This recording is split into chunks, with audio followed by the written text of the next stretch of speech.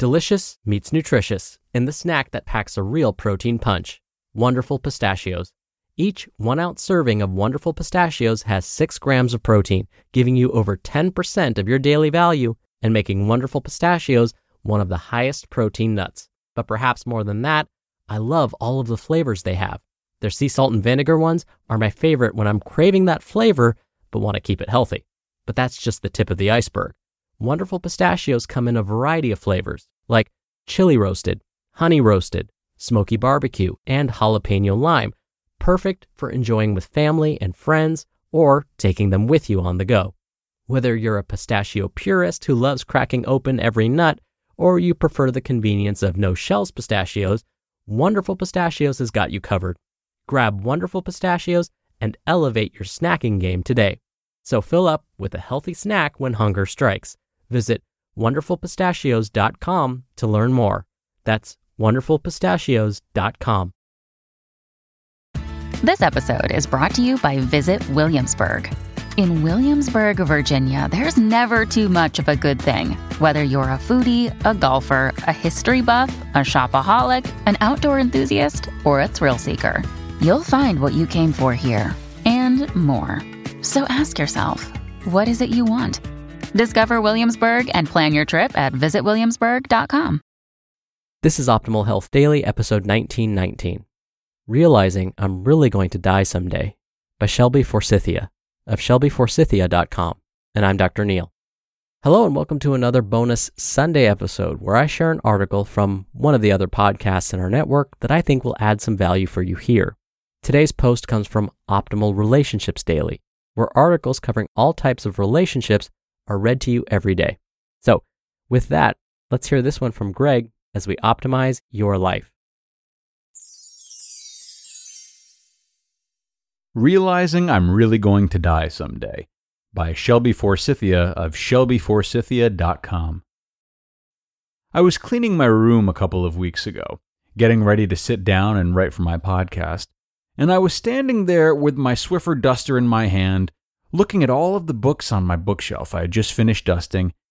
I thought, someday I'm going to die, and somebody's going to have to go through these, just like we went through Mom's. This is a thought that genuinely went through my head at 10:30 in the morning while I was making hot water for tea and tidying up my apartment.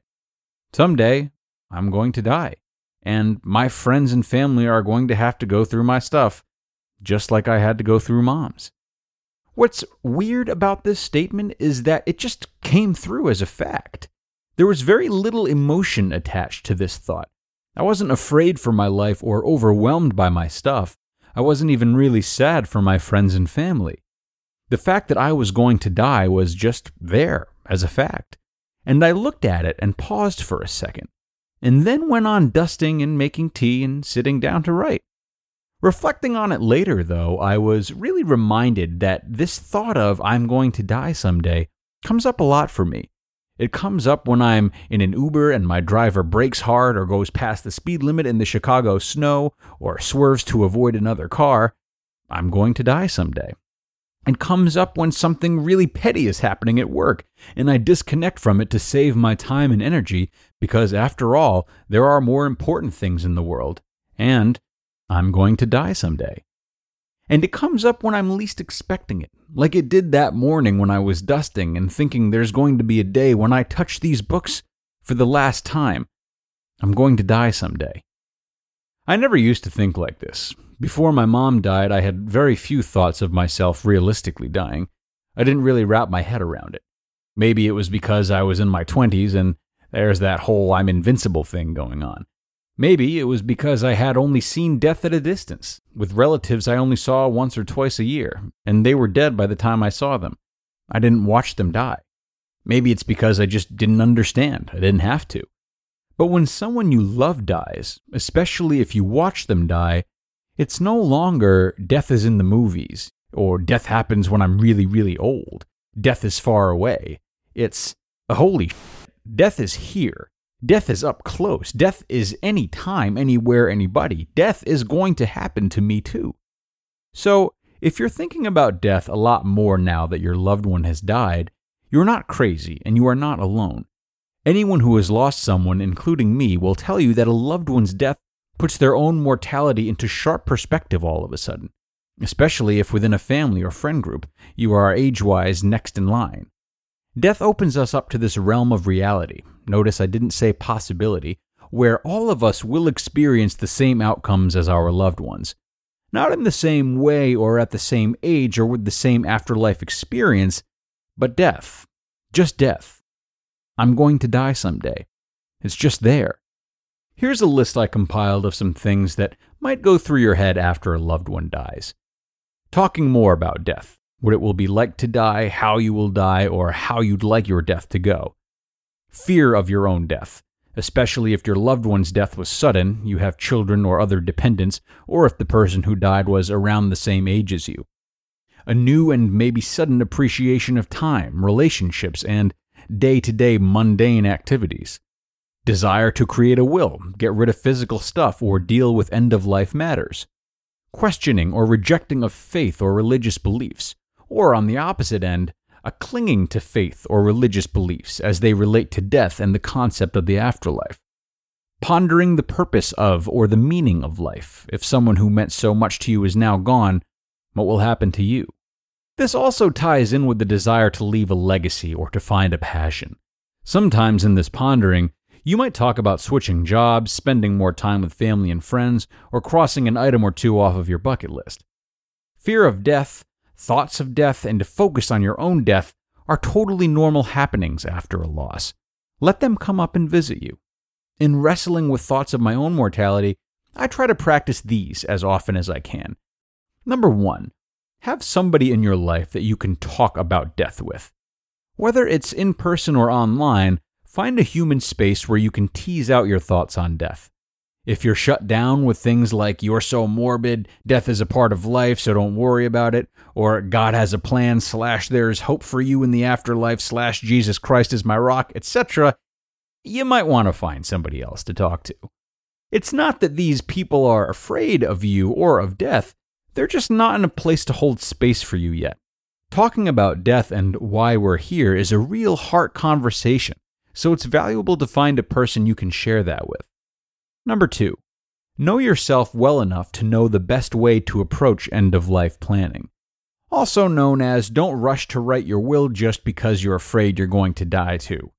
Sometimes when the people we love die, those of us who are still living race home in a frenzy and start writing up wills for ourselves. Let your emotions rest before taking your will to a lawyer, especially if you've got family drama surrounding the loss. End-of-life planning is best done from a non-frantic space of level-headedness, not immediately after a loss happens when emotions are running high. So when I say know yourself well enough, I mean know how much time and the distance you need from your loss in order to approach the end-of-life planning from a more focused place. This will be different for everybody. Number 3, most importantly, remember that you won't and can't figure it all out. You can plan for death and even set up others' lives for after you go, but your own death, like the death of the person you lost, gets out of human control at some point. It's very much a manage what you can and release the rest experience, which is really easy for me to say here, but I've struggled with this a lot in my head. It's incredibly frustrating to know that when I die, even when I have a will, things will happen that I cannot control. And as much as I want to step in and say, no, this is how it should be, I won't be able to, because I'll be dead. And some days that thought is funny to me, and some days that thought is really irritating. And some days, just like that day I was dusting my room, it'll just show up. Wow. Someday, I'm going to die, and somebody's going to have to go through all my stuff, just like we did with Mom's. I'm going to die someday, and so are you. You just listened to the post titled, "Realizing I'm Really Going to Die Someday," by Shelby Forsythia of shelbyforsythia.com. When you're hiring, it feels amazing to finally close out a job search. But what if you could get rid of the search and just match? You can with Indeed. Indeed is your matching and hiring platform with over 350 million global monthly visitors and a matching engine that helps you find quality candidates fast. Ditch the busy work. Use Indeed for scheduling, screening, and messaging. 93% of employers agree Indeed delivers the highest quality matches compared to other job sites. One of the things I love about Indeed is that it filters out incompatible applicants. So when you're hiring, the process is much faster and you only have to consider applicants that are already likely to be a great fit. And listeners of this show will get a $75 sponsored job credit to get your jobs more visibility at Indeed.com/health. Just go to Indeed.com/health right now and support our show by saying you heard about Indeed on this podcast. Indeed.com/health. Terms and conditions apply. Need to hire? You need Indeed. When you need mealtime inspiration, it's worth shopping Kroger, where you'll find over 30,000 mouth-watering choices that excite your inner foodie. And no matter what tasty choice you make, you'll enjoy our everyday low prices, plus extra ways to save, like digital coupons worth over $600 each week. You can also save up to $1 off per gallon at the pump with fuel points. More savings and more inspiring flavors make shopping Kroger worth it every time. Kroger, fresh for everyone. Fuel restrictions apply.